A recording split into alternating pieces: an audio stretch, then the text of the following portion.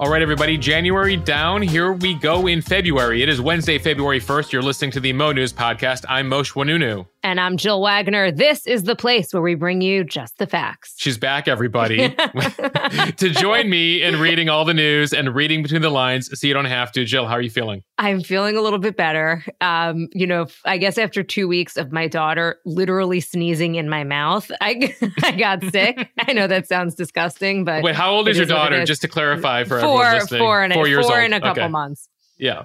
So what did I miss? I'm kidding. I listened to the podcast. There's been some news. This is actually probably, in news terms, the quietest day so far this week, but we still have a lot ahead for you today. And I'm glad to have you back, Jill. All right, let's get to it. A lot of economic numbers out as the Fed meets again to raise interest rates. We're going to break it all down, including some really interesting numbers on how many more single women are owning homes than single men.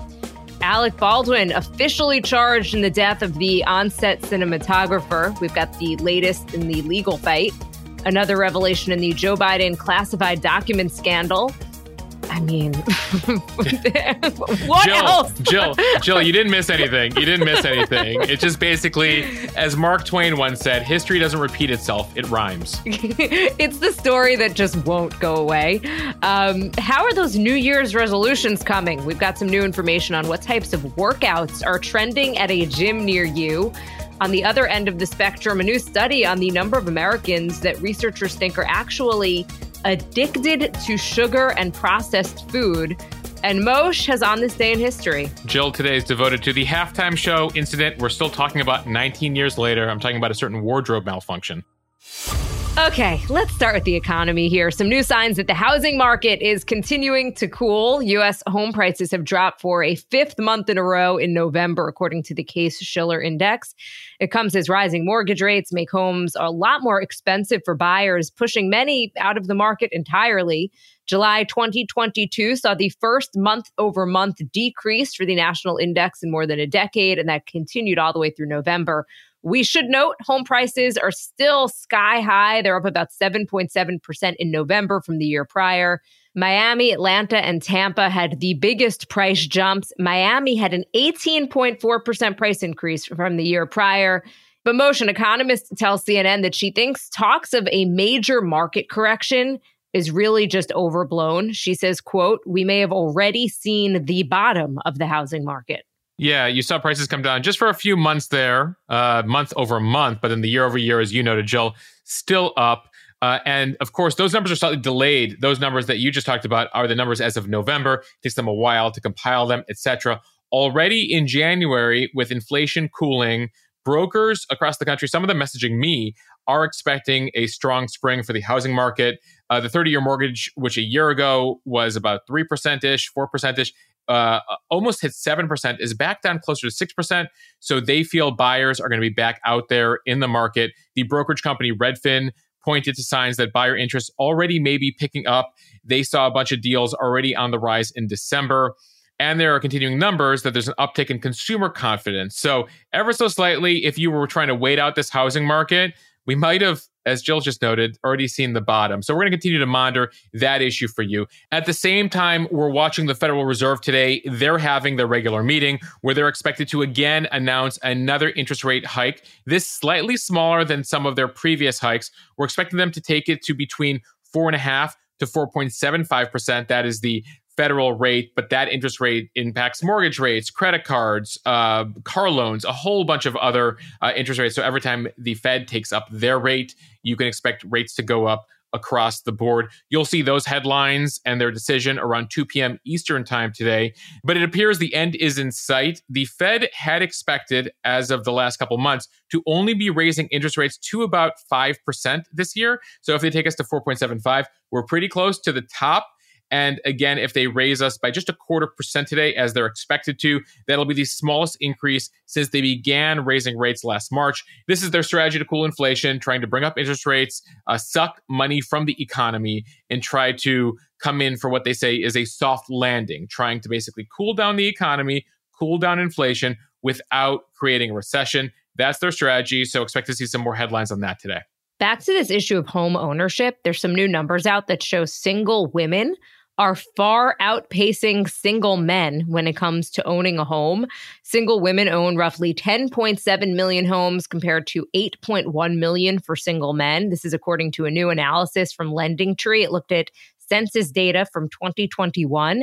Analysts from LendingTree say it's pretty surprising considering that women do face more financial hurdles historically, and it could have huge long-term implications given that home ownership is one of the easiest and most effective ways to build personal wealth long-term. That analysis also looked at a number of reasons, Jill. On the older side of the spectrum, among older women, they have longer life expectations. Women live longer than men, till 81 on average versus 76 for men. So in some cases, that is a factor in women becoming a widow and owning the house that was previously owned by the couple. But some of the interesting numbers I was looking at, Jill, are in regards to younger women who are approaching the peak of their careers, and many cases now earning salaries nearly equal to men their age. They're well aware of the wage and wealth gap that persists between genders as the years go on. So buying a home is one way that younger women are trying to counter that wealth gap, especially as they potentially move on to have children, etc.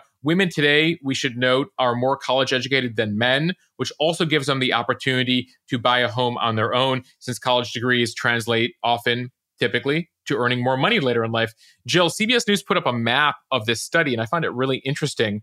The states where women most outnumber men in homeownership: Florida, nearly 5% more women, single women, own homes than men. South Carolina is above 4%. Alabama is above 4%. Louisiana is above 4%. And so in the South, you see this huge trend line. There are only 2 states in America where single men own more homes than women, and those are both Dakotas. It's really interesting, Moshe, and I think it's a trend that we're going to see continue. Within the next few years, they say that for every man that graduates college, 2 women will graduate college. And you just have to imagine the impact that that's going to have on the entire economy. There are a number of universities very concerned about this, where they're starting to see 2/3 of their campus are women. So this is translating to a challenge, definitely on college campuses. And we're seeing how it's unfolding here in the economic space and the housing space. So, Jill, as you were sort of singing to me earlier, all the single ladies put their hands up. All the single ladies, all the single ladies. Moving on, actor Alec Baldwin and an on-set weapons specialist have been formally charged with involuntary manslaughter in that fatal shooting of a cinematographer on a New Mexico movie set. On Tuesday, the Santa Fe district attorney filed the charging documents naming Baldwin and Hannah Gutierrez-Reed. She supervised weapons on the set of the movie Rust. The cinematographer, Helena Hutchins, died shortly after being shot with a live round during rehearsals at a ranch on the outskirts of Santa Fe. That was back in October of 2021. Baldwin was pointing a pistol at Hutchins when the gun went off, killing her and wounding the director. Baldwin claims that he was depending on the on-set personnel to perform safety checks on the gun, so he didn't check it himself. He also claims that he never pulled the trigger, but an FBI assessment last year found that it would have been impossible for the gun to go off without him pulling the trigger. Prosecutors have said that Baldwin's involvement as a producer and as the person who fired the gun weighed on their decision to file charges. A lot of people watching this very closely, Jill. Baldwin has said that he was told on set that the gun was, quote unquote, cold, meaning it should have contained no live rounds.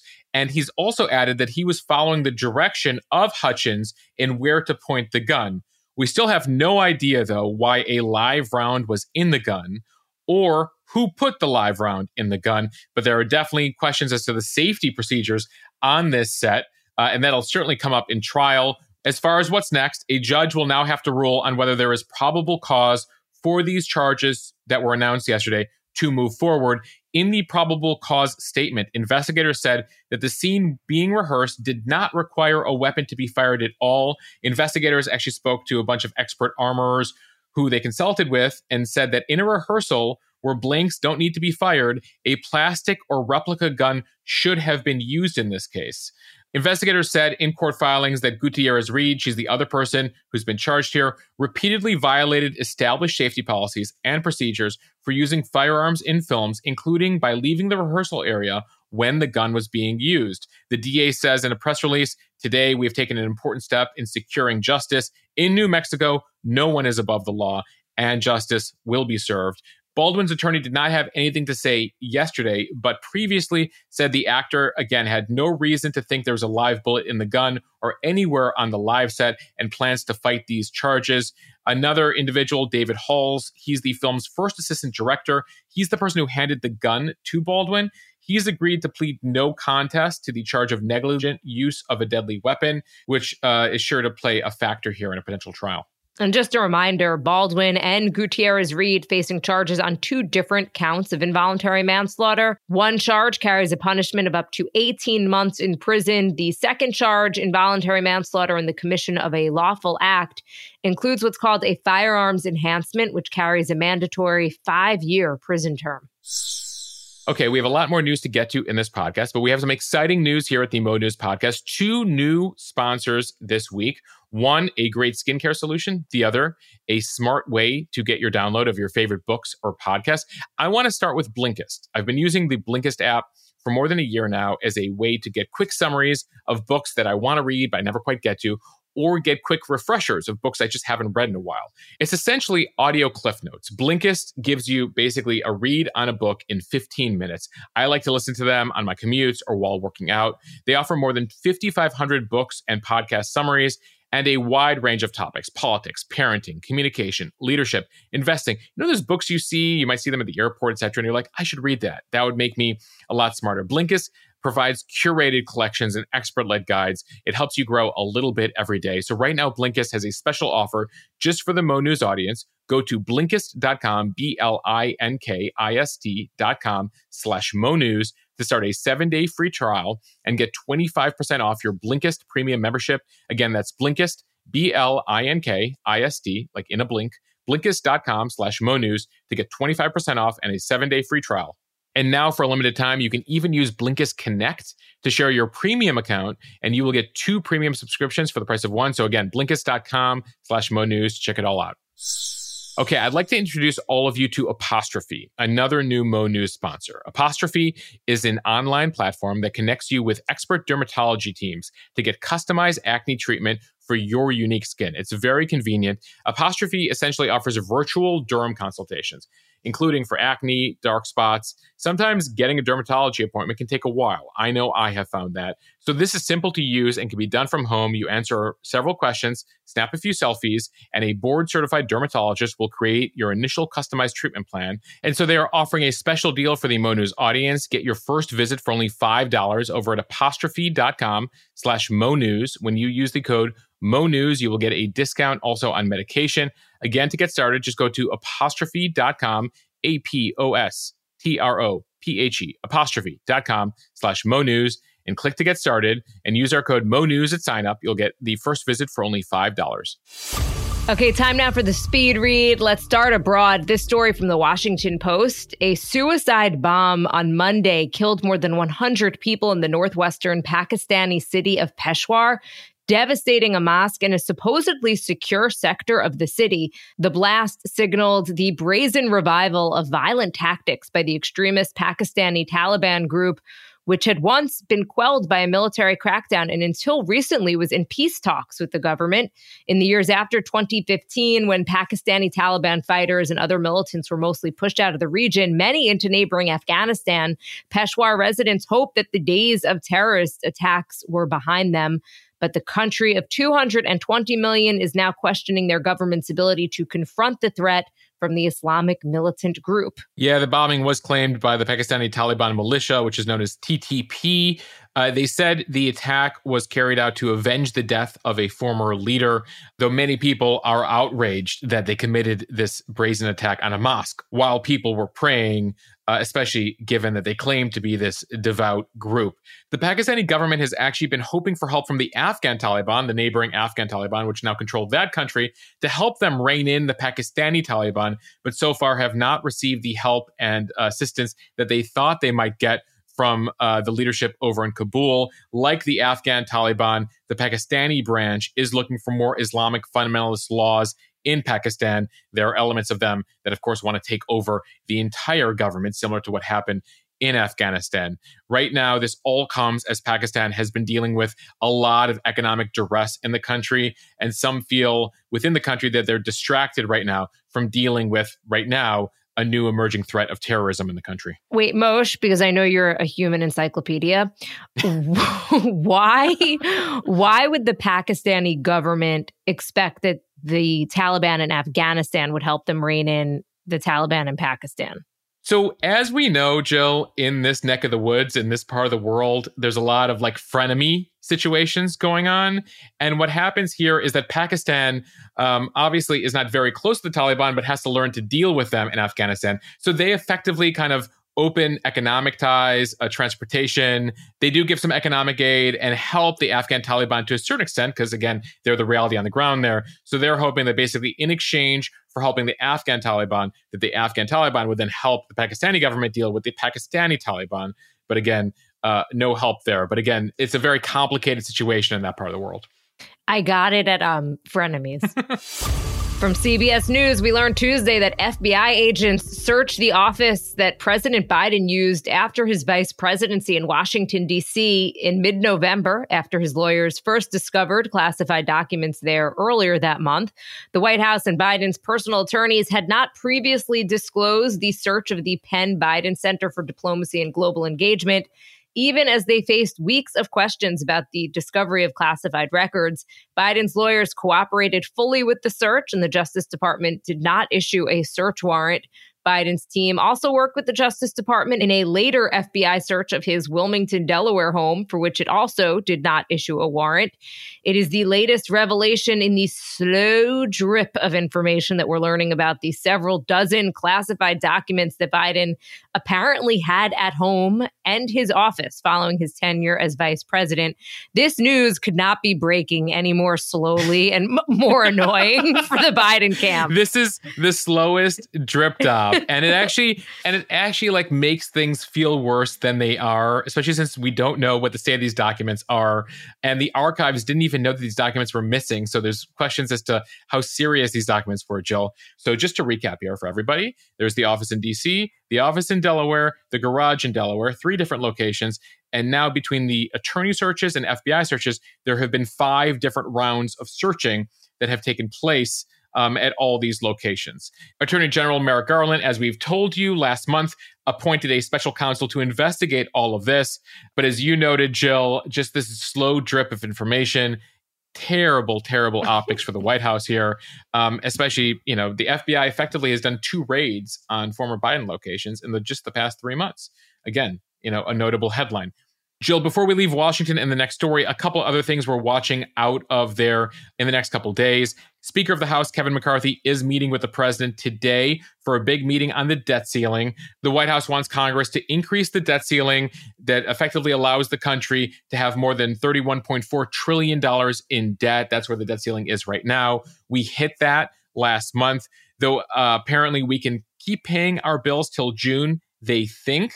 The big debate here is the White House wants Republicans to raise the debt ceiling, no strings attached, like they've done in the past, especially under President Trump. Republicans are saying, not so fast, President Biden. We actually want you to make some spending concessions. So that'll be the crux of the meeting they're having today. So not much is expected to come out of today's meeting. And then finally, Jill, we have an update from Capitol Hill on your congressman, George Santos. Woo, woo. There we go. That's the sound effect. That's when we have Santos news. He announced yesterday that he is temporarily, his words, stepping down from his 2 congressional committees. That was the day after he met with Speaker McCarthy. He was assigned to 2 fairly low-profile committees, the House Committee on Small Business and the House Committee on Science, Space, and Technology. Either way, nevertheless, he announced Tuesday, as he faces calls to resign, multiple investigations, questions about his past, who he worked for, who he is, what's his name, what's his family history, all of it a myth, all of it unclear. He has not answered questions about any of it. He says he's going to concentrate on clearing his name and working for his constituents, just like you, Jill, and is going to focus fully on that and not sit on his committee assignments, at least not for now. Meanwhile, some new numbers came out. They show that 78% of voters in the 3rd congressional district want Santos to resign, and that's about 89% of Democrats and 72% of independents and 71% of Republicans. There's 13% who do not want him to step down. This is according to this Newsday Santa College poll. Who are those 13%? Well, is Jill, my question. you live in the district. Do you want to go door to door and find? Because that effectively, if that poll is accurate, that means 1 out of 10 of your neighbors thinks Santos is a great congressman, or at least doesn't want him to step down. If that really is his name. Jill will have an update tomorrow after she goes door to door in her community. Okay, from the AP, Boeing bids farewell to an icon. It's delivering its final 747 jumbo jet.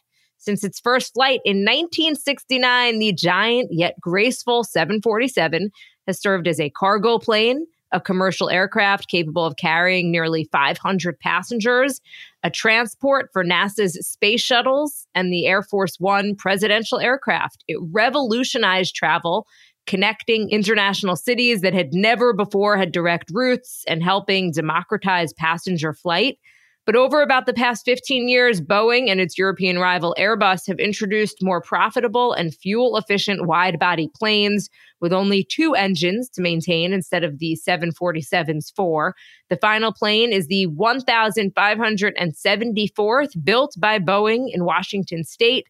The last one was delivered to the cargo carrier Atlas Air on Tuesday. You would recognize the 747 for that iconic hump it had, that second floor that you could take a staircase up to if you had status or were in first or business class, depending on the airline you were traveling. It first entered into service in 1970 for the classic airline Pan Am that has since gone out of business for its New York to London route. Though its timing was terrible at the time, it came amid the oil crisis and the early 70s recession. An updated model, the 747-400, arrived in the late 80s. It had much better timing and was adopted by dozens of airlines around the world. Delta was the last airline here in the U.S. to use the 747 for passenger flights. That ended back in 2017. There are still some international carriers where if you buy a ticket, you might sit on a 747 these days. Lufthansa, Korean Air, and Air China all still use it. The air parent at Boeing is called the 777X, though that's not going to be ready till 2025. In the meantime, if you're taking those major international flights, you're probably going on an Airbus plane or the Boeing 767 or 787. Jill, I'm kind of a plane geek. Shocker. From the Wall Street Journal, at the gym, high intensity is out, Sculpt is in. Fewer people are resuming high-intensity exercises as they go back to in-person fitness classes, according to trainers, instructors, and other fitness professionals. Instead, more are doing gentler exercise, such as yoga or walking, and giving priority to strength training and mobility over quick calorie burning and weight loss. HIIT took off in the mid-2010s as a way for busy people to burn a high number of calories in short periods and remained popular early in the pandemic. But that is changing. Overall exercise bookings at ClassPass, a subscription-based fitness platform, rose 91% between 2021 and 22 as in-person classes resumed. Bookings for Sculpt classes, including Pilates, yoga, and strength training, that jumped by 280%. Meanwhile, HIIT class bookings rose a bit more slowly at only 59%. Yeah, according to the American College of Sports Medicine, they asked exercise professionals around the country to rank the most popular fitness trends. HIIT, high interval training, was number 1 or number 2 for a number of years, recent years, and then has fallen out of the top 5 in 2022. Jill, the Wall Street Journal did a deep dive here, talking to a bunch of personal trainers on this trend line. And one of them was quoted as saying, "What people want, we can accomplish the same or better results with less trauma on the body. It might just take a little bit longer." Jill, I found this quote interesting from one other fitness director at a gym called Lifetime. They said, coming out of the pandemic, there's been a big shift from how do you look to how do you feel, which may be speaking to this high interval changeover back to Sculpt. Do you have a preference? I used to be all about the high intensity. Mm-hmm. I think just as I'm getting older, I get hurt. I literally get injured when I do that stuff. So now I do much more of the strength training and the Pilates type of workouts. Yeah, I mean, I feel like it was a whole trend line with like Taibo. Was Taibo part of that? I think Going so. back like 20 years. Do you ever get those DVDs? I got them and then I never used them. I used to work out all the time on DVDs. There I you did go, everybody. P90X. I loved P90X. Oh, P90X. Yeah. That P90X was a huge thing. I think that was another DVD that I never quite put into the DVD player. That's your elder millennial reference of the day, everybody. Okay, from NBC News, can't say no to sweets and snacks. It could be a sign of food addiction. About 1 in 8 adults over 50 had signs of food addiction, according to new survey results from the University of Michigan. The survey focused on highly processed foods, sweets, starchy foods like white bread, salty snacks, fatty foods, and sugary drinks. The researchers looked at the responses to statements like, I tried and failed to cut down on or stop eating certain foods. 19% said this happened 2 or 3 times a week. Or I had such a strong urge to eat certain foods, I couldn't think of anything else. 24% of respondents said that this happened once a week. One of the researchers said the ability of these foods to trigger the core classic signs of addiction is on par with what we see with alcohol and tobacco in this older population. But they also think that's true of younger populations as well. Yeah, researchers believe that these ultra-processed foods, which are high in fats, sugar, and salt, actually tap into the brain's reward system, triggering a dopamine rush, which is the same chemical that makes people feel pleasure when they get enough food, have sex, or even use certain drugs. Another component of these foods, Jill, is that companies strip out fiber and water, which makes it easier for people to consume large quantities without ever feeling satiated. Because when you eat fiber or eat water, you get fuller faster. So that's one way they addict you and get you to eat so much of this. One interesting debate here in reading the NBC story is that even though the report highlights the fact that some people have a really hard time controlling themselves with certain foods, the idea that people are actually addicted in a medical way to the food is still somewhat controversial. It's not an accepted diagnosis right now at this time. So you can look for that to continue to be sort of a debate here in the medical community as to whether you can actually be addicted to sugary and ultra-processed foods. All right, Jill, I've missed you for the segment the last couple days, but you're here for On This Day. Any singing without me, Moshe? I would have to listen back. I don't know. You know, it's like you do the podcast by yourself. You're kind of just going through the motions, talking to yourself, etc. So let's begin here with a couple birthday mentions. Actor Pauly Shore. You might remember him from Son-in-Law, Encino Man. He had a good run there in the early 90s, Jill. He is 55 years old today. Wow. Michael C. Hall, a.k.a. Dexter, is 52. Lauren Conrad of the Hills in Laguna Beach, 37. Harry Styles is only 29 years old. I found that almost hard to believe. He's accomplished so much already in his career, Jill. Depressing. Speaking of other entertainers who've accomplished a whole hell of a lot in their 20s, Sophie Turner, the Queen of the North from Game of Thrones and Mrs. Joe Jonas, is 27 years old today, Jill. Okay, slightly hard turn here, but an important historical note, especially as we begin Black History Month. On this day, 63 years ago, 4 students sat down at a lunch counter at a Woolworths in downtown Greensboro.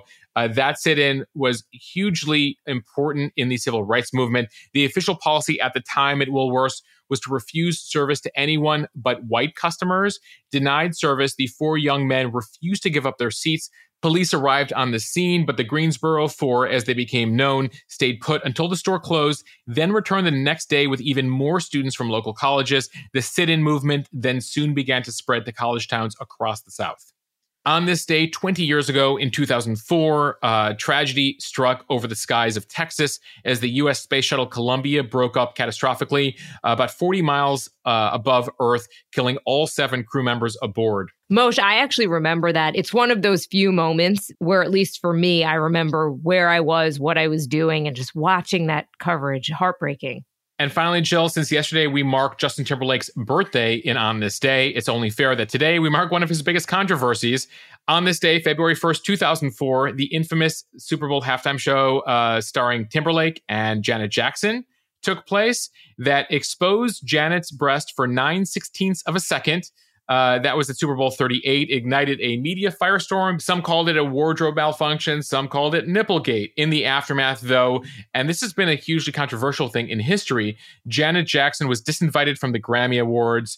Her career stalls for a while. While Timberlake then performed at the subsequent Grammy Awards, his career flourished. There was an FCC investigation, a fine initially levied to CBS for that nudity, for that very ever so brief nudity. I think CBS ended up fighting back on it, never paying a fine.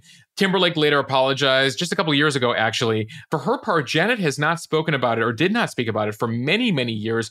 Finally, there's a documentary last year where she said that the entire thing was blown out of proportion. It was an accident that should not have happened. Everyone was looking for someone to blame, and that's got to stop. Justin and I are very good friends, and we will always be very good friends. So that's what she said about this last year. Allegedly, what was supposed to happen, he was supposed to pull away a rubber bustier to reveal a bra.